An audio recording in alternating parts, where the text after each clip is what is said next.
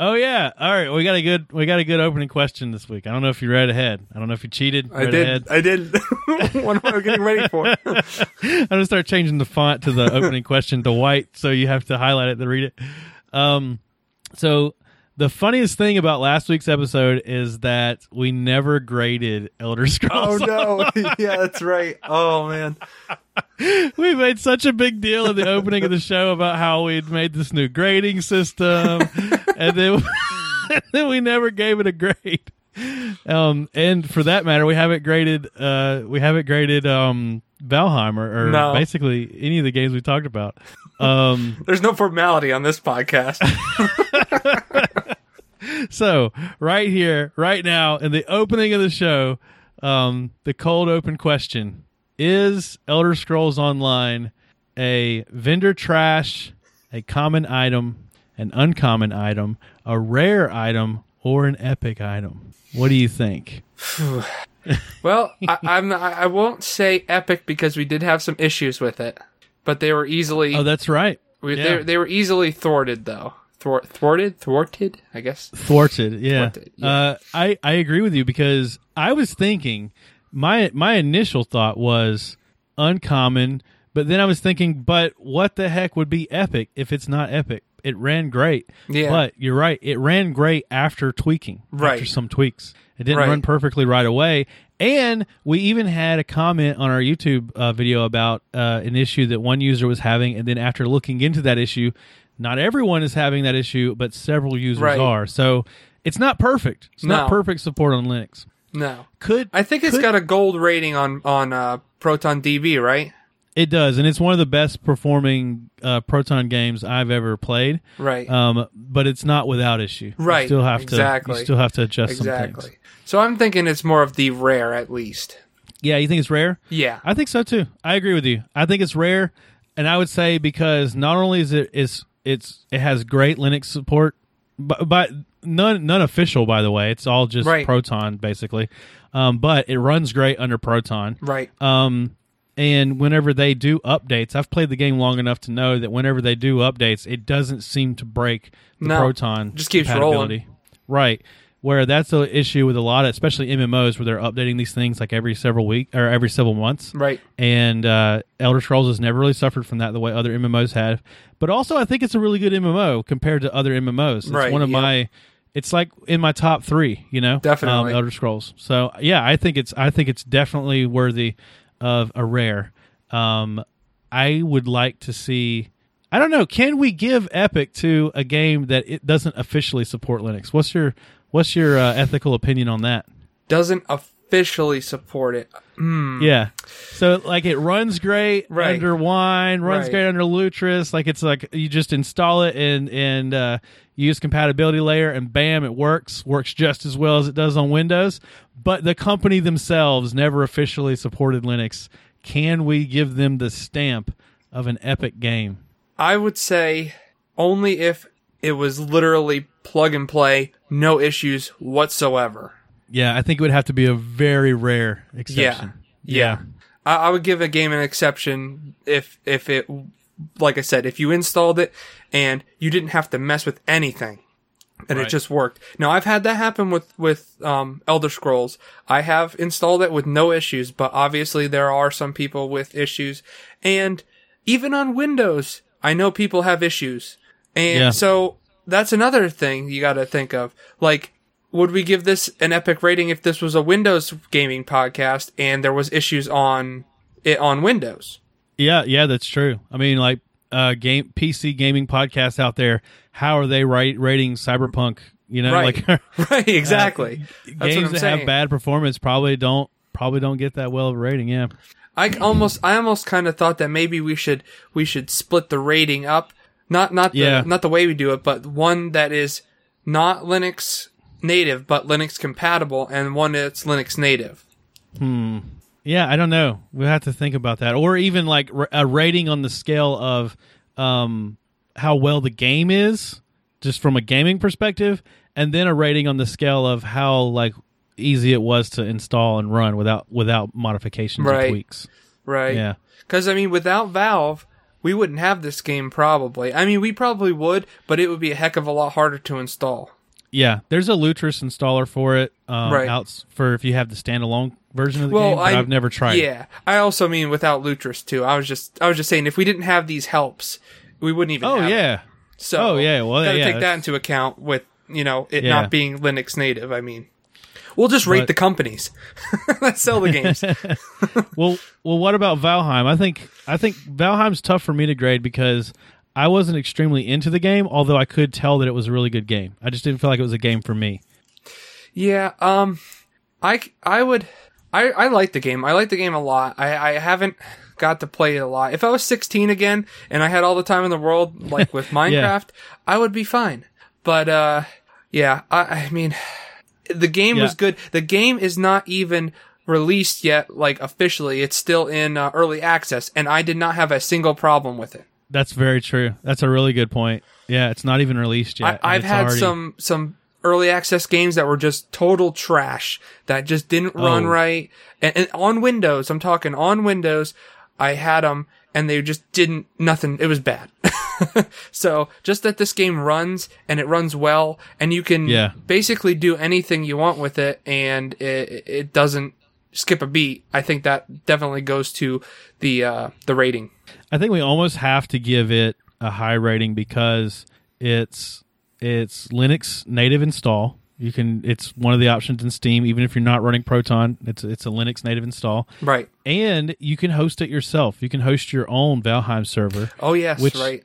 That is like a whole nother plus too. And I know that's really common in these types of games, but just like any Linux nerd has to appreciate the fact that they can run this on a DigitalOcean droplet, right? And so I feel like I almost have to give it a high rating just for those reasons, even though I really wasn't super into the actual gameplay. That being said, I did recognize that for this genre of game, it was really well done. I'm just not really that into that genre. Right. My gut reaction, I want to give it a tentative uncommon, but I think that if you were a fan of this genre, I think it definitely would be a rare in your book. Yeah, I would probably give it the rare, definitely, because just for the fact that it's not a very good, like let me try to word this right. It's not high graphics quality, but yeah, even though that is the case, it looks amazing. I can't exactly pinpoint how to describe it or what word it would be, but it still looks amazing. The atmosphere, I guess, is the closest you can get to saying it. Is no, that's awesome. Perfect. The atmosphere. Yeah, no, that actually leads into a topic that I think we're going to talk about later in the episode. So why don't we go ahead and start this bad boy? Okay, sounds good to me.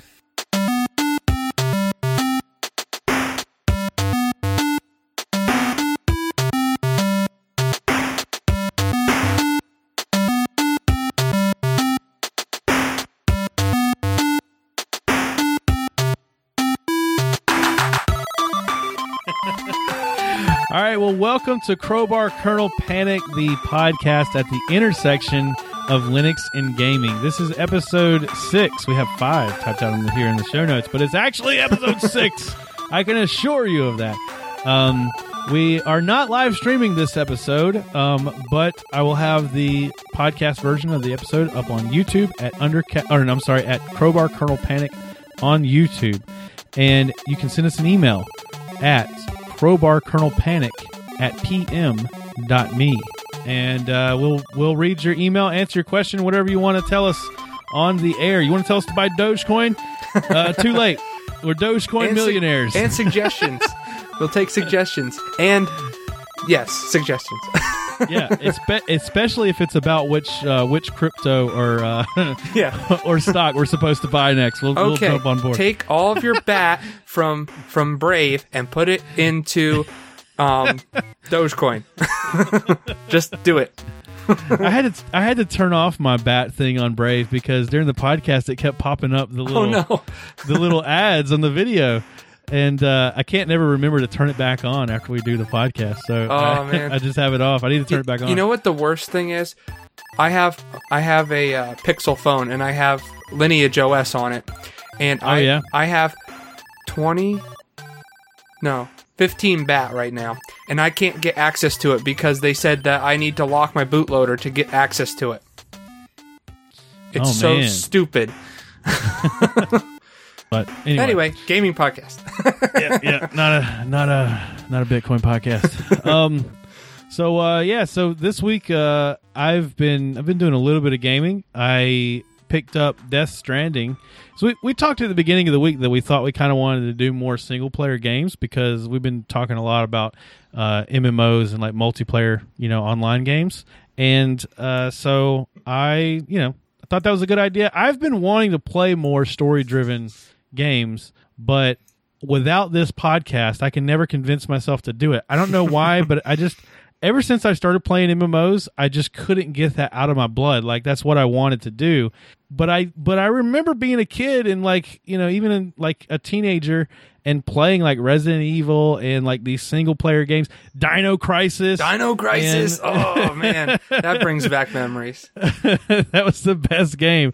There's a game I see on Steam all the time that looks similar to, that looks like it's maybe like a knockoff Dino Crisis. I want to buy it. But like I don't know. As an adult, I play MMOs and I never play those types of games. The last one I played was the Resident Evil 2 remake, which was very good. It was a very good game. Yeah, I've been wanting to check that one out too. It's really good, dude. It's so much like the original Resident Evil 2, but modernized and updated, and it's so good. I mean, it's obviously not exactly the same. There's some changes they made, but it's just like it holds that same like nostalgia. Like it feels like Resident Evil 2. So I picked up Death Stranding because last week we talked about how I'm a Metal Gear fan. I love Hideo Kojima. This Death Stranding is like his new gig that he's doing. So I picked it up, and my initial synopsis of the game, if I were to synopsisize the game into one sentence, it would be, have you ever wondered if a video game about walking could be fun? Death Stranding is your answer. I've been wondering about this because you said this to me on one of the chats, and I've been wondering, does he mean that in a good way or a bad way? Can't tell. It's strange, man. It's strange. I like the game. I'll just go ahead and tell you right up front. Like I give the game a high rating. I like it a lot, but I'm also a Hideo Kojima sucker. Like I love it. I love everything he does just because the man is like, he's insane in the best way. But this game, so the plot of this game doesn't make any sense. I don't know where to begin to describe, so all to you do explain is walk. to you the plot. The plot makes no sense. This is looking real good. Yeah, this is it's basically Lord of the Rings, right? Like you're just walking from one side of the map to the other. Yeah. But can you speed run? You can run. All right. So the gameplay. I'm trying to decide whether I should tell you the plot or the gameplay first. So the plot of the game is kind of slowly revealed through a lot of cutscenes. There's a lot of lengthy cutscenes. Oh, are they like the cutscenes where you have to push buttons to keep going through the cutscene? No. Okay. No. It's not that thing. Thank goodness. That would have sealed the deal for me. I would have totally been done. I'm not a fan of that. I'm not a fan of that either. Yeah. No, it's not that. It's just really story-driven cutscenes. You're almost like just watching a movie. Okay. Here's the way the game feels. You're watching a movie, but every time the character needs to actually travel somewhere, you control the character walking to that new location. And then whenever it gets to that new location, a new cutscene starts, right? So you're saying the game is 99% story driven, 1% player. Yeah. No, that is so far where I'm at in the game, which I'm about like maybe 5 to 6 hours in. That's exactly what So is there like so any far. like combat in this game, or are you literally just walking around? Like I said, I've been playing for like 5 hours. I just had my first combat encounter for the first time. Yeah. Wow. So here's what happens in the game. It's hard to describe the plot. I don't understand it. I think it's revealed like through breadcrumbs. As you get more cutscenes, you learn more about the world and you learn more. So about you're just kind of dropped into this world and you don't know what's going on yet. Yes, exactly. So this game has Norman Reedus as the main character. Right. Yep. Awesome guy, by the way. Yeah, I like Norman Reedus, and he is his name is Sam Porter Bridges, and he works for a delivery company, and And Uber basically, yeah, it's extreme Uber Eats. The game is basically you're playing as Sam on doing his deliveries, but it's in this like post-apocalyptic world. It's not only post-apocalyptic, it is like an alternate reality, like okay. Alternate history, like so the are you on Earth? The way you're on Earth, you're not only on Earth, but you're on the East Coast of the United States. Really? And you're trying to the plot of the game is revealed eventually as you're trying to cross the country, all the way over to the like Californian coast, and your sister is being held hostage there, and she's currently sort of like the leader of the U.S. Wait. Hold on. Yeah. So you're a delivery guy doing deliveries while your sister is held captive. You're not just, like running over there and getting there as fast as possible. No. You're doing deliveries on your way. No. So the deliveries are part of the plot across the country. So okay. you they're trying to like this is post-apocalyptic. There's like the United States is completely like crumbled. There's little pockets. like way stations. Yeah. There's just like little pockets, little community pockets. Yeah. And they're not all connected on a network together. And so you're delivering what they need to be added to this like grid. Yeah. Trust me, it's not that straightforward. The plot is like full of all this like, wild Hideo Kojima mumbo jumbo. I'm sure it is. Have a baby. You have a baby strapped to you. What? And I'm not sure why. Yeah, no, it's crazy. Delivering a baby. That's fine. You're not even delivering the baby. You're not delivering the baby. No, there's these like invisible monsters in the world now. And there's invisible monsters in the world now. It's like Bird Box. You ever watch that movie? No, I haven't. But the baby helps you detect the monsters. Okay. Does that have something to do with the Bird Box thing? No. The aliens are invisible on Bird Box or whatever they are. Oh, gotcha. Okay. Yeah, I guess it's kind of like that then. You'll see their handprints in the ground. Yeah, that's kind of... okay. And whenever they attack you, it is nuts. In the sense that it's similar to Metal Gear, it's kind of a sneaking mission game. Okay. Where you're trying to sneak past these things. And encountering them encountering them alters the world. Like, you immediately get you start getting sunken into where you were there was grass. Well, now it's just like black goo that starts waves. So it almost teleports you to like a different dimension or something. Well, it's like the area you're in is changing. Yeah. Wow. And then like buses and streetcars start coming up out of the waves, and you have to jump across those to try to get away from like a giant whale. So it's like Doctor Strange as well, flopping after you. Yeah, it's crazy weird. And then once you kind of survive that, and if you just stand there, they'll pull you in and you'll die. Okay, but you have to just try to kind of run out of the muck, and once you finally get out, they all just kind of disappear. And there's this rain. It's like time altering rain. So if it's raining, you got to try to get out of the rain because whatever you're trying to deliver will degrade. Oh wow! Okay.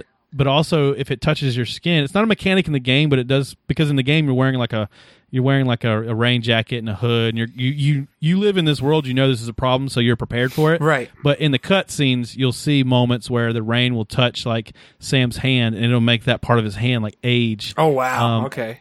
As the rain is touching plants, they'll grow and then wither away because time's passing so fast. Wow. So it's they call it time fall. Oh, that's cool. I like that. Yeah, so it's like you're a delivery man in this strange new world. You're one dedicated freaking delivery man. Yeah, but literally most of the gameplay for the first several hours is there's no interactions with an enemy. You may have to sneak past some. You may have to sneak past. There's poachers. Okay. There's people that will want to kill you and take your packages. Oh no! And so you have to kind of sneak past them. Yeah. But most of the game, that's not even a big portion of the game. Most of the game is literally I've got so many kilograms of weight on Sam's back, and he can only hold so much. Oh, so it's a lot of management. Yeah, it's all management. And so, how do I cross this river without Sam getting swept away, by the current? Oh, so because he's got too much stuff on his back. If you got too much stuff, you have to put some stuff on the other side, take it over, drop it, and then go back and get more? that kind of thing. You could do that kind of thing. Yeah, Okay. you could do that. Or I whenever it comes to the rivers are really annoying. But I just always there's like a ladder bridge that you can carry with you. Oh, okay. So I'll drop it and then Sam will walk across it. But like, yeah, I don't. That's a good idea, dropping the stuff on the other side and then coming back and going back and forth. I always just load him up, and then when he can't carry anymore, I'm like, you gotta, you're screwed. You gotta dude. rough through it, man. Yeah, it's on you. Good luck. But I just got to a part where I had to had to sneak into like the poacher's camp. Oh boy. And steal something from them and sneak back out. And that felt very Solid Snake, you know, like where you're kind of sneaking in and you have all these special gadgets and tools that you can use. Yep. But you know, the game I've also seen it compared to and I saw that people they have this there's pictures of Sam with a head crab on, so I don't know if that's something you can get in the game or if that's just something somebody made as like an extra skin or something. But I've also seen the game compared to Half-Life, and it does feel very Half-Life, where you show up to all these little encampments and they're all like, Sam Porter Bridges, you really are as good as they say. You know, it's almost like the way Gordon Freeman would always show up place and they'd be like, it's the free man, you know. So it's like a Metal Gear meets Half-Life, only you're just doing deliveries. But it's a cool game. It's pretty cool. I like it a lot. I'm playing it on Proton. It has a Windows only availability, but it has either a gold or a platinum rating on Proton DB, and I seriously just installed it and forgot it. I just installed it, didn't even think about it ever again. The game runs perfectly normal. I can't imagine that there's any issues. And my FPS, I'm getting about 40 frames a second. But I think that's probably about correct for my graphics card and how new this game is. So I think that's probably about right. So yeah, I definitely think if you like Hideo Kojima games, and you're worried about it running on Proton, I can definitely give it at least my seal of approval. I think it's well worth trying out. The only thing is I think that you kind of have to be into that sort of thing going into it. This is not like a run and gun.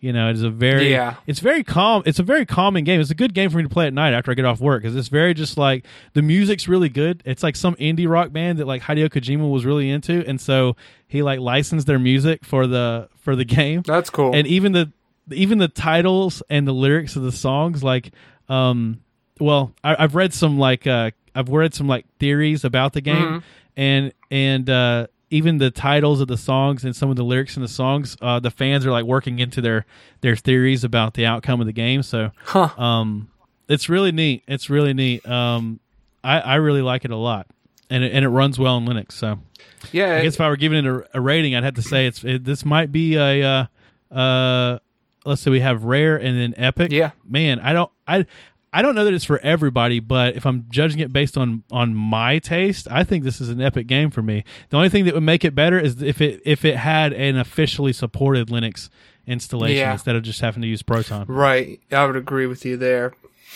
It looks really good. I'm just looking at a couple of videos of it right now, and it looks really really good actually. I never really looked into it very much. I heard people talking about it, and I follow a lot of gaming YouTube channels and all, but it actually looks pretty cool. Well, after everything that went down with, you know, how Kojima left the Metal Gear story, right? I don't know all the details to discuss all the drama on this episode. I wouldn't want to say anything wrong, but I remember just thinking like whatever he does next, like I really want to see what that is, and you know, where does he go from the Metal Gear franchise? And I don't know if he's planning to do more of these. I don't know if Death Stranding was like the beginning of his new thing, because I don't know that it was that well received by the gaming community. It's almost like an art house movie. You know what I mean? Mm-hmm. This is like an art house game. Right. You know, like it has an audience that will love it, but it's not for like a wide audience. Right. And so I hope to see more of Death Stranding. I like the world in the same way that I like the Metal Gear world. And I hope that he got whatever he needed from it to continue it. But I haven't heard anything about another game. So I don't know that there ever will be. But for what it is right now, it's a cool little, it's definitely unique. It's a cool little unique game. I mean, I think it was definitely received pretty well, because I'm looking at the Steam. Oh, that's good. Steam recommendation. Steam reviews, I should say, and a lot of them are recommended. There's one, possibly the worst and only walking simulator ever. Yeah, everybody calls it a walking simulator.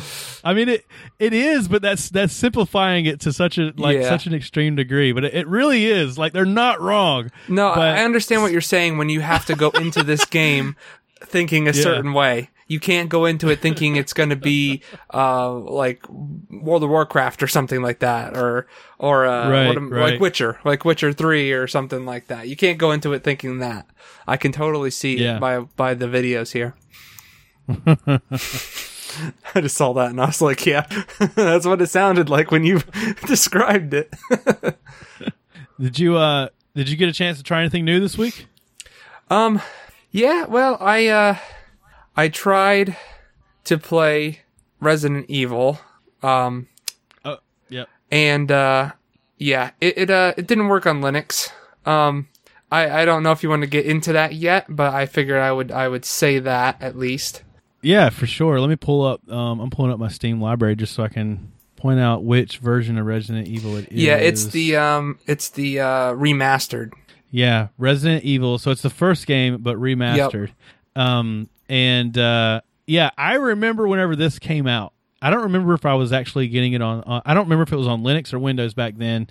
It was probably in the time period where I was dual booting, so it was probably Windows.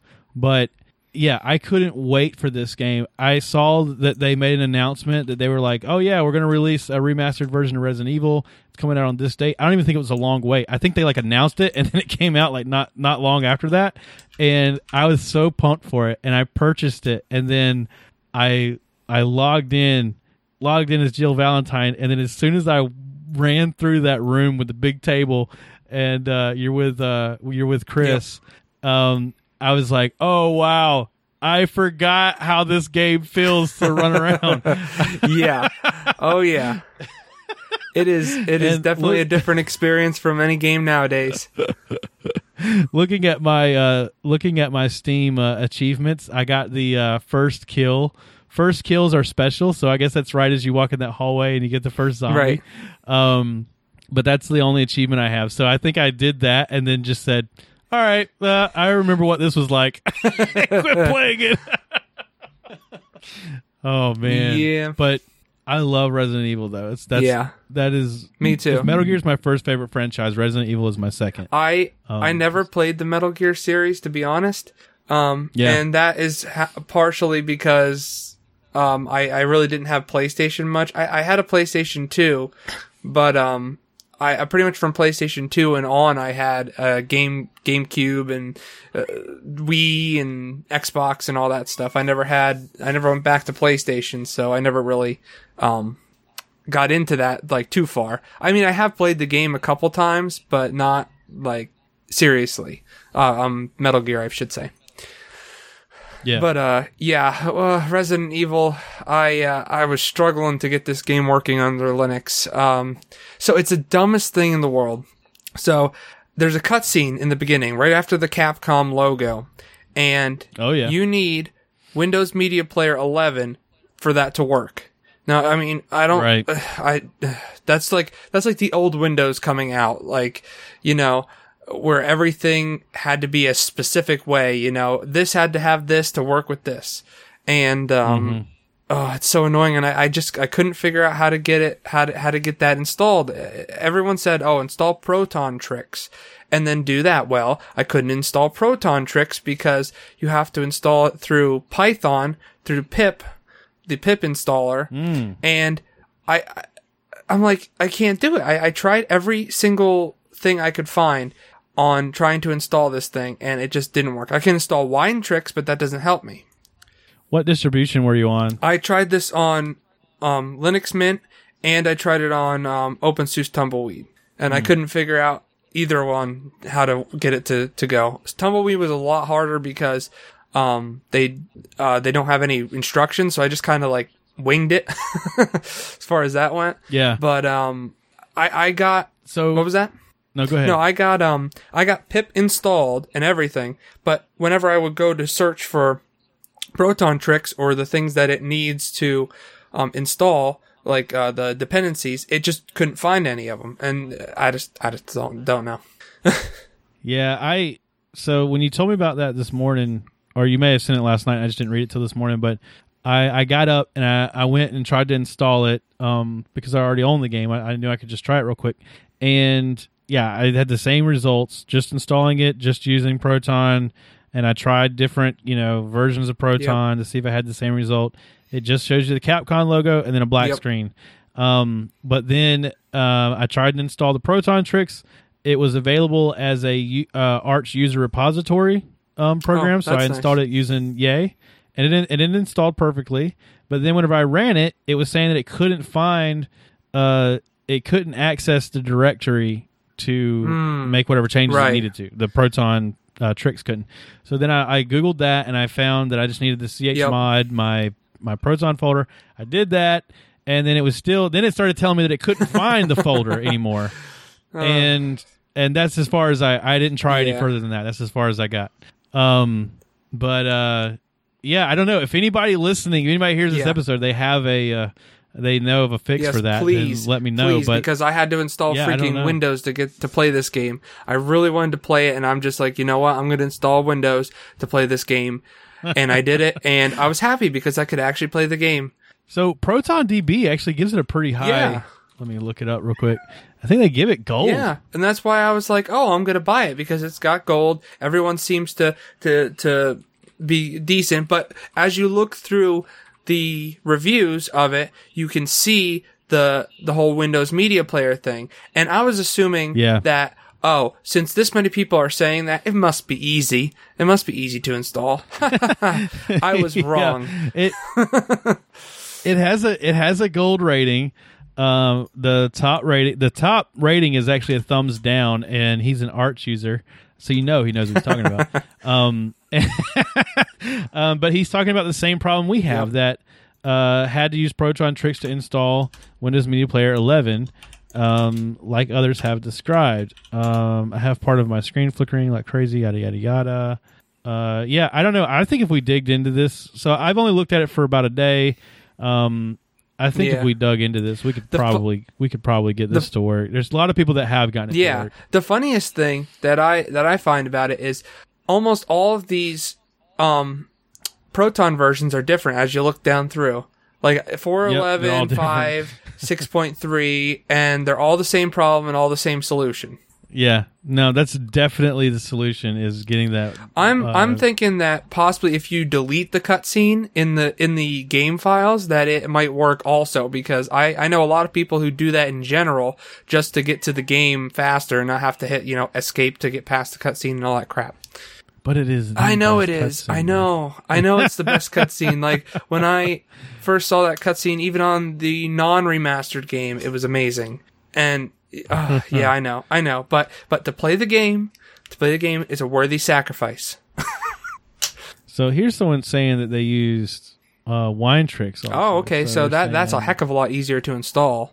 I think he still had to do Proton tricks. He did both. I don't know why he had to do both. Well, maybe it's a dependency thing. They're all saying a similar thing. But here's my question: when you can install multiple versions of Proton under your compat data folder or whatever it's called, and so how does it know which one you're installing the WMP on? It doesn't. That's the thing.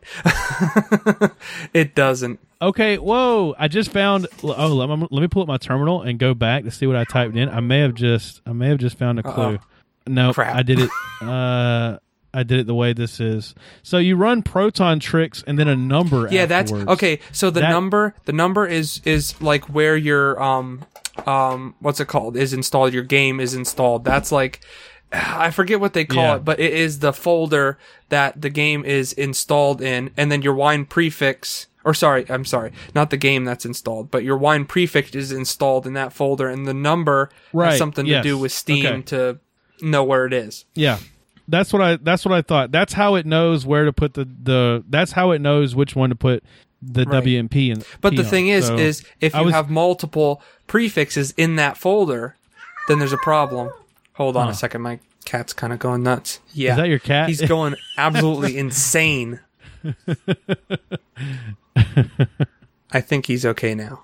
Maybe. I don't know. He's going... I've never seen him go this nuts before. Does he want out? Is he no, he's just going nuts. He's just running from the couch to my back of my chair, then back out. Then he's like running up the side of the wall. He's like possessed. I think we could find the root of this issue. I'm gonna give it another try tonight. See if I get it. I don't know that I can play Resident Evil all the way through again. Really? Though. I don't know that I've really got the patience. Oh man, for it. It's so good though. I can. There's not a game like it now. Not at all. I mean, even Resident Evil is not like Resident Evil it used to be. Right. You know what I mean? That fixed camera view is something that has gone by the wayside. Yeah, well, that whole thing, so the fixed camera thing is what made Resident Evil so famous, but it's also what just feels so funky today if I were to try to play it, just because no game does that. But it was their way of cheating the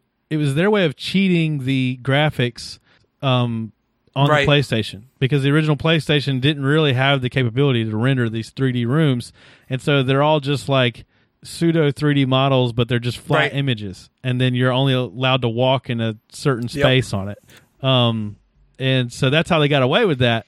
But it looked so good. I remember seeing Resident Evil for the first time and just thinking, like, there will never be better graphics than this. Let's see. I think I'm going to keep a tally on how many times you say that about a game. I know. I just remember, like, being a kid and just the funniest thing about Resident. I thought it was so funny. There's a part where she plays the piano, and if you do it with the shotgun, she plays the piano with the shotgun in her hand. That's great.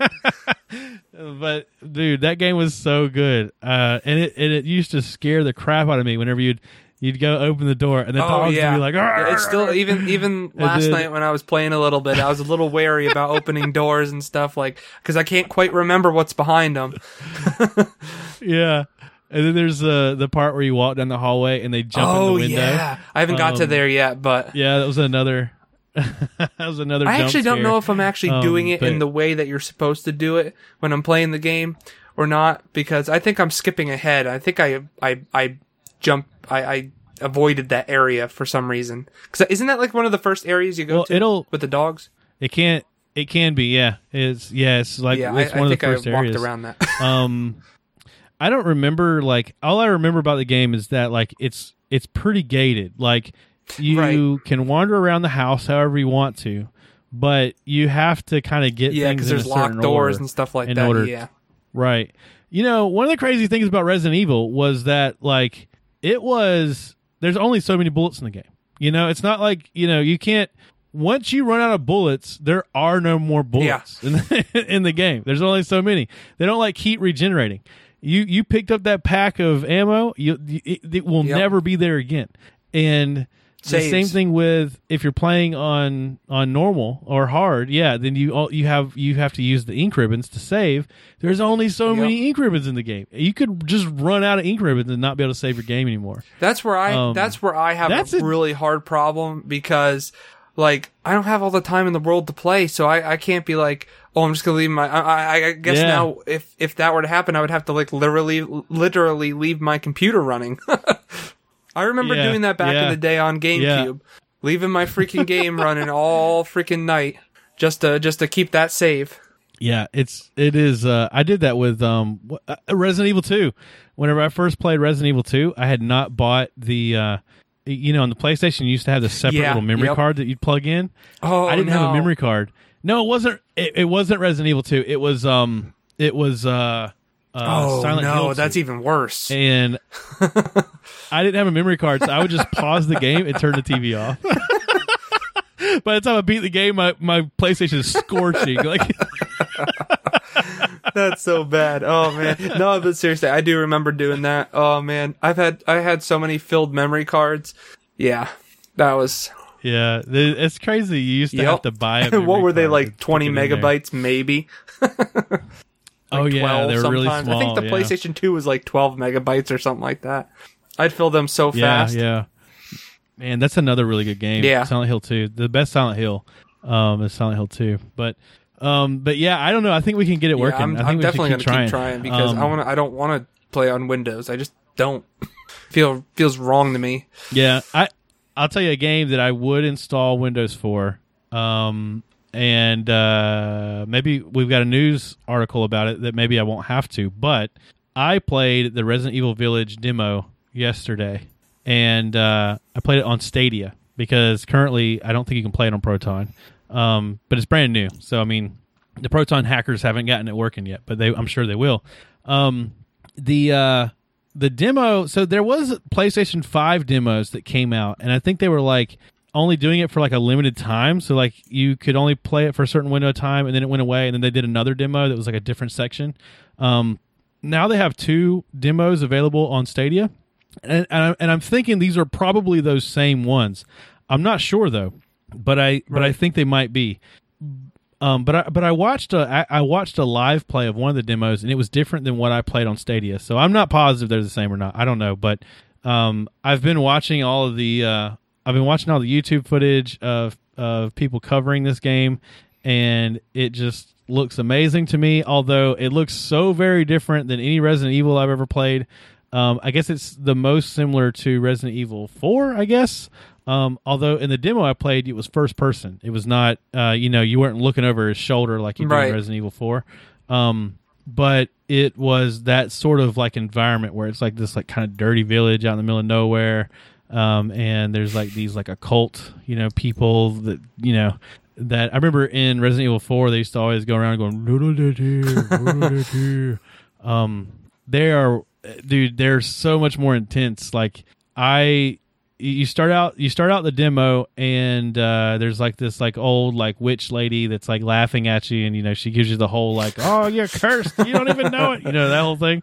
And then you get to kind of explore a few like empty houses and pick up some things. You pick up a piece. Obviously, it's a piece to a puzzle. And then you finally find this gate where it's like, obviously, oh, okay, this is the gate where I've got to find 2 items and place it in here to open it. And finding those items and opening that gate is sort of the goal of the demo. After you get past that, the demo's over.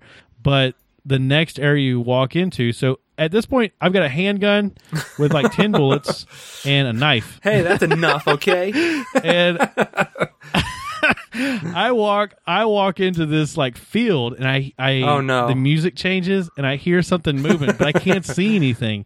And I'm like looking around trying to find this, and it's like there's like this high grass that you have to walk through to get to the next area. And when I walk into that grass, I just start getting attacked and mauled by these like I guess they're zombies, but it's not like Resident Evil zombies. These are like like almost like the Madness type zombies from 28 Days Later or something, like where they're like jumping on you and like stuff. And I'm telling you, so for one thing, Ethan must have a lot of help, because I got attacked by these things so many times, and I didn't die. But I wasted all 10 bullets in these things, and gosh, they didn't die, and so I think it's supposed to be similar to the original Resident Evil, where you're really supposed to kind of run past things and not try to kill them or use your knife on them. But there was no, I hit these guys with my knife over and over again, and nothing happened. And they seemed to be so much faster than me, and I just had a hard time seeing them. But again, I'm playing this on Stadia, and I couldn't tell if it was my reflexes or was Stadia lagging behind.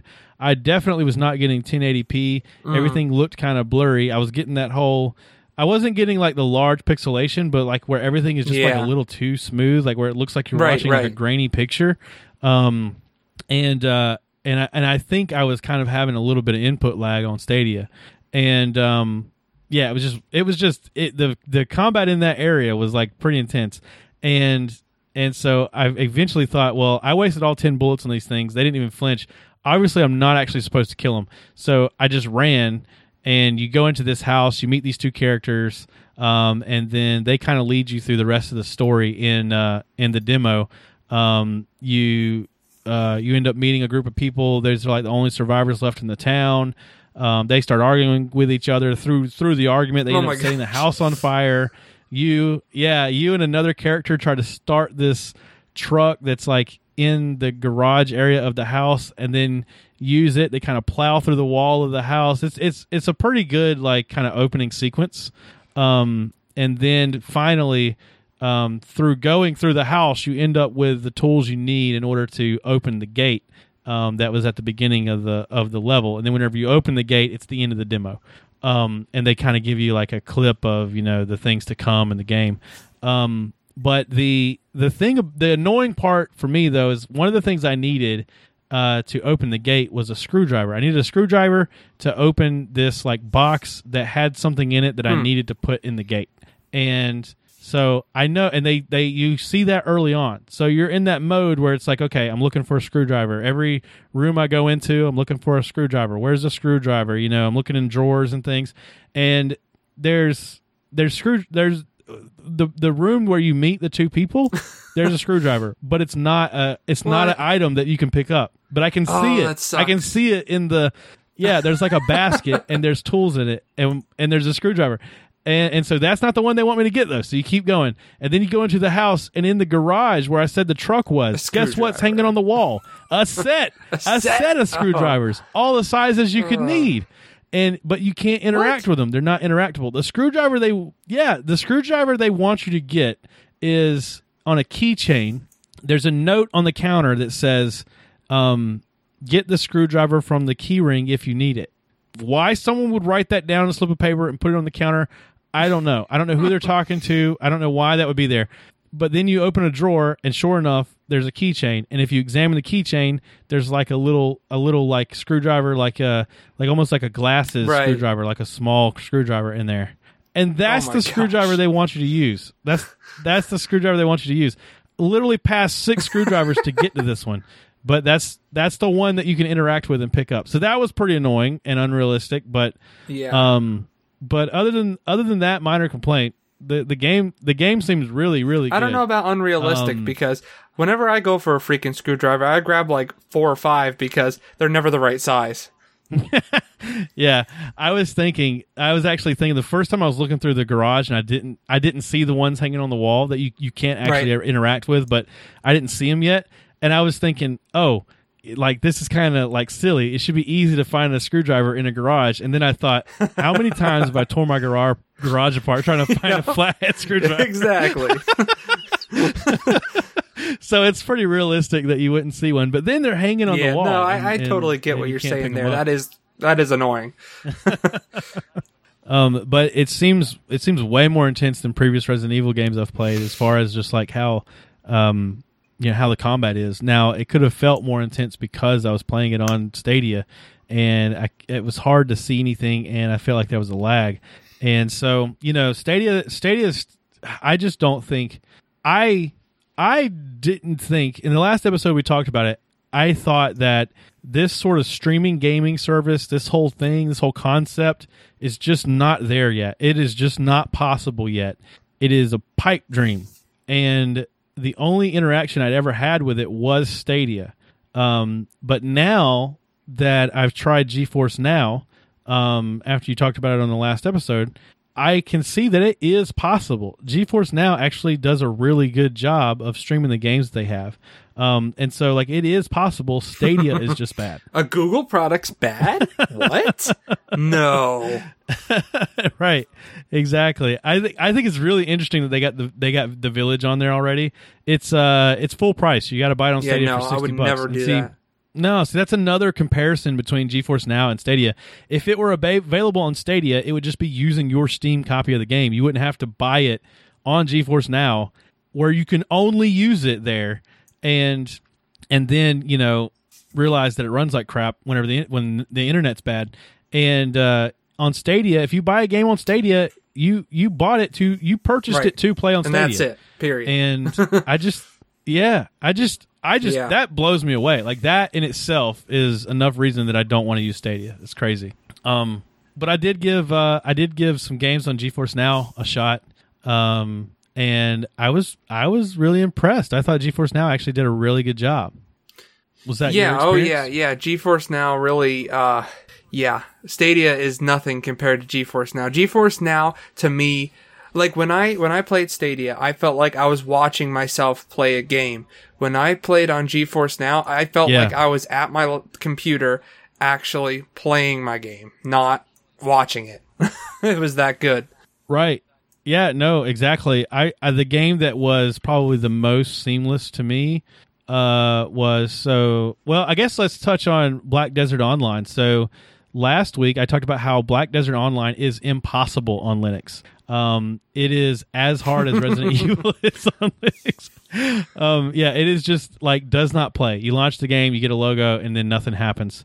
I played Black Desert Online on GeForce Now, and because it's in my Steam library, it was available on there. Now, I have to say that the inventory, they don't have everything that's on your Steam library. It's only select games, and I think the inventory of what's available on GeForce Now is less than what's available on Stadia. But what's available on Stadia, in my experience, is not even worth playing, though. It's all right. When Stadia goes out of business, GeForce Now will buy all that IP. You think they'll buy up all those? Yeah, maybe. If they were smart, they would. But I like the implementation though, where it's just using your already purchased games. You don't actually buy games from GeForce Now. You buy it from the game. You buy it from whatever marketplace the game is sold on, whether it's Steam or Epic Game Store or wherever, and then you're just using their service to play it. And their service isn't that expensive. You would think with a system like that, it would be more expensive because. Right. More expensive. But it's not. Yeah. It's actually cheaper. Yeah, it's cheaper and it works better. But so I played Black Desert Online, played perfectly. I felt like it was pretty seamless. I didn't constantly think about the fact that I was playing it on Stadia. But I do think that type of game, an MMO like that, where it's kind of, I forget what they call it, tab target. Although they do have directional spells too, but it's mostly, it's that type of game. I think that's perfect for this, because even if there was input lag, I didn't notice it. Also, I played Legends of Runeterra, which is like a card game. It's based on the League of Legends world, but it's a card game, kind of like Heroes, kind of like Hearthstone. Yeah. I still don't like the game. I don't think it's a very intuitive card game, but it ran like. It was one of those moments where it was like I forgot that I was playing it through this, streaming compatibility thing. It ran perfectly. Now, Legend of Runeterra is a game that will actually play. I think I've played it on Linux. I think it plays fine on Linux. I'm not positive. I had to try that again and give it a shot. But for a game like BDO, this is an opportunity that you can play it on Linux without having to install Windows. It works just as well. You're gonna have to pay the $9.99 a month fee for GeForce Now, but the game works great. And I also tried Star Trek Online just because I wanted to see how it worked. And so Star Trek Online does run on Linux via Proton, but it does not run as well as it did on GeForce Now. I think it ran better on GeForce Now than it did on my Windows installation. That's amazing. Windows installation. It seemed to run great on GeForce Now.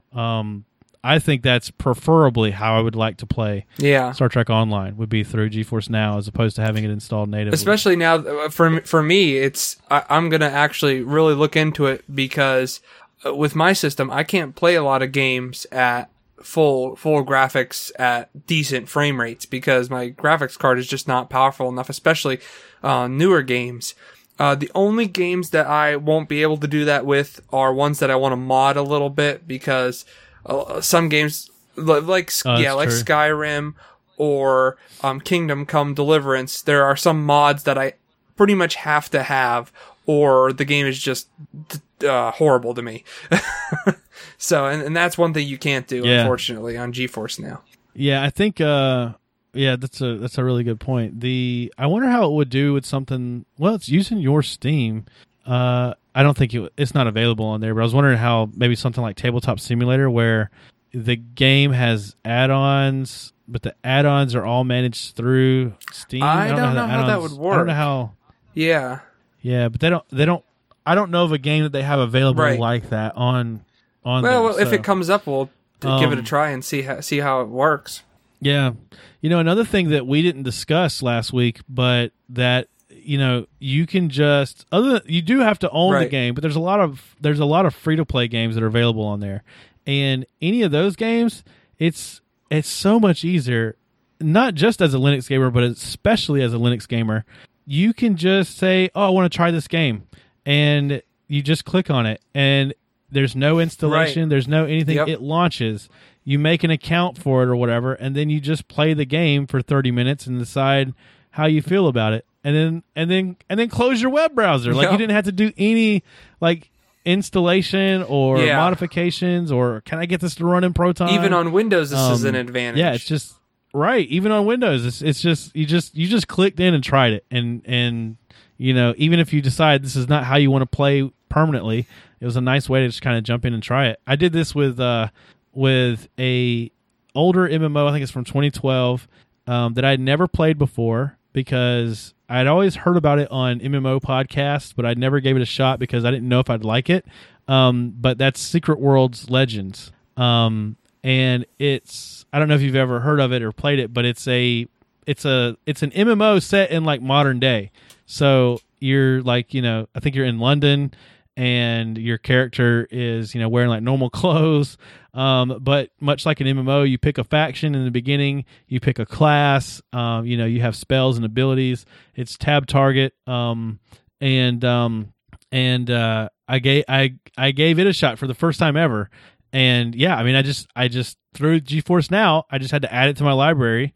The game was free to play, so it didn't cost anything. I had to make an account on Secret World's website and then log into the game. And, right away, I'm, playing this MMO without ever installing it and playing it on, it on Linux. Right. Yeah. So, I think GeForce Now is a really cool thing. I think, I would love to see this technology progress and grow, but is it a little sad if it gets too good? Like, is it a little sad if you never have to build a game? Yes, that would be a very sad day. I absolutely love building PCs, and I can't think of a world where I pull out my $500 laptop, plug it into a monitor, and I just play a game in Chrome or Firefox or whatever. I can't think of a world like that because my computer's my baby. Yeah, I know. It's like I feel the same way. I don't know how I feel about this. GeForce Now has got me scared a little bit. Stadia didn't scare me because I was nobody is going to do this over the alternative. But GeForce Now runs pretty well. I think that the types of games we play may lend itself well to it, though. I think if we were to try, more competitive games, we wouldn't feel the same way. So maybe that's where the PC market. I think the latency is going to be way too much for competitive games. Yeah. But we got some quick news stories I want to do that I think we've got to get out of here. But maybe we'll save the Pop! OS thing we can do for that next week. You want to talk about that next episode? Yep. So Linux supports the Amazon Luna controller. So this is another streaming service that is, kind of a competitor to Stadia. Only it's not out. It's in early access. I applied for early access during our last episode. I don't know if I got to check to see if I got a response. I should have applied. I didn't even think about it. We should apply with the Crowbar Kernel Panic email. Maybe that'll give us a little more clout. They'll be like, "Oh, it's a gaming podcast." But they have a pretty nice looking controller. It looks like a Xbox 360 controller. It's the Amazon Game Controller, also known as the Luna controller. But recently, it has been given Linux support as of Linux 5.13 kernel, which is not out yet. And so it's the coming kernel, but it's the Linux support is pretty interesting because all they had to do was add in. They basically just had to add in the manufacturer and the device names and stuff, but it's actually using existing drivers. The same drivers that it uses for Xbox 360 similar controllers and even the Xbox 360 controller itself. But it will make the controller usable even outside of Luna via Bluetooth or USB. So even if you're not planning to use Luna, it seems like a pretty nice controller for $70. I really, I'm kind of interested because I missed out on the Steam controller. I really missed out wanted on to that pick too, up and I really wanted to get one. The only thing that had me a little concerned is there was no joysticks, and it was all touch. But everyone said that was really good. I know, They said it was a really good controller, even Everybody though it didn't have felt good. Joysticks. I literally purchased one. Like I literally put it in my cart and paid for it. And then it was at a Black Friday sale like 2 years ago. And then Steam or Valve, messaged me saying, they sent me an email saying that they had, through some weird mishap, they had more in their inventory available for purchase than they actually had in their inventory, and so they had to give me my money back. Yeah. So I was that close. I close to I getting think you one. actually talked about that on maybe Midcast. I'll pick up one of these. I was going to say, I remember I did, that. yeah, because Leo got one. Right, yeah, right, Leo got one. Oh, man. That's so bad. And then... So I'm going to check out. I'm interested in Luna. If we could get access to it, and then even with early access, you still have to pay. But I would pay for a month of it to give it a shot. Yeah, that's the nice thing about these services is you can just pay for a month or 2 months or whatever, and then just drop it. Right. Yeah. It's going to be a sad day when it replaces all our gaming PCs. But yeah. The last article we'll go through relates back to Resident Evil. This is a Resident Evil heavy episode. So the Proton Experimental begins work to allow Resident Evil Village to run on Linux. This is from gamingonlinux.com, and they report here that the latest update to Proton Experimental has a single line added in the changelog which notes beginnings of Resident Evil Village support. With that in mind, then, Valve's partner Codeweavers and their wine hackers are already hooking up whatever they can to get it working. So it looks like they've kind of made this a high priority. There's a lot of eyeballs in this game. A lot of people are talking about this game. Everybody's obsessed with the giant lady that chases you around. Like I was watching whenever they first announced the trailer. I was watching the trailer in bed on my laptop, and my wife's like looking over like, "What is this? Is this a new show? Oh my gosh, I want to!" And I'm like, "Oh, this is the new Resident Evil coming out." She's like, "Oh, really?" Like it looks really good. Like even non-gamers are like, "Oh, what is this?" Just from the still shot, it almost I almost had to like look at it really closely because I thought it was like real. It looks really good. Yeah, no, it's really good. The demo I played, I really liked. I mean, again, new Resident Evil doesn't feel like Resident Evil to me, but I still like it. And who the heck expected them to stay the same forever? Like they're on like their third or fourth chapter now of Resident Evil reinventing itself, and me too. I'm all for it. Keep doing it, and I want to see it playable on Proton. Come on, guys, let's get our acts together. Yeah. But I think we got to close this episode out. It is later than I realized it was. But this was a good one, man. Too. I enjoyed it. Me too. I hope you had a good time. It was good. At least we got the rating out in the beginning. All right.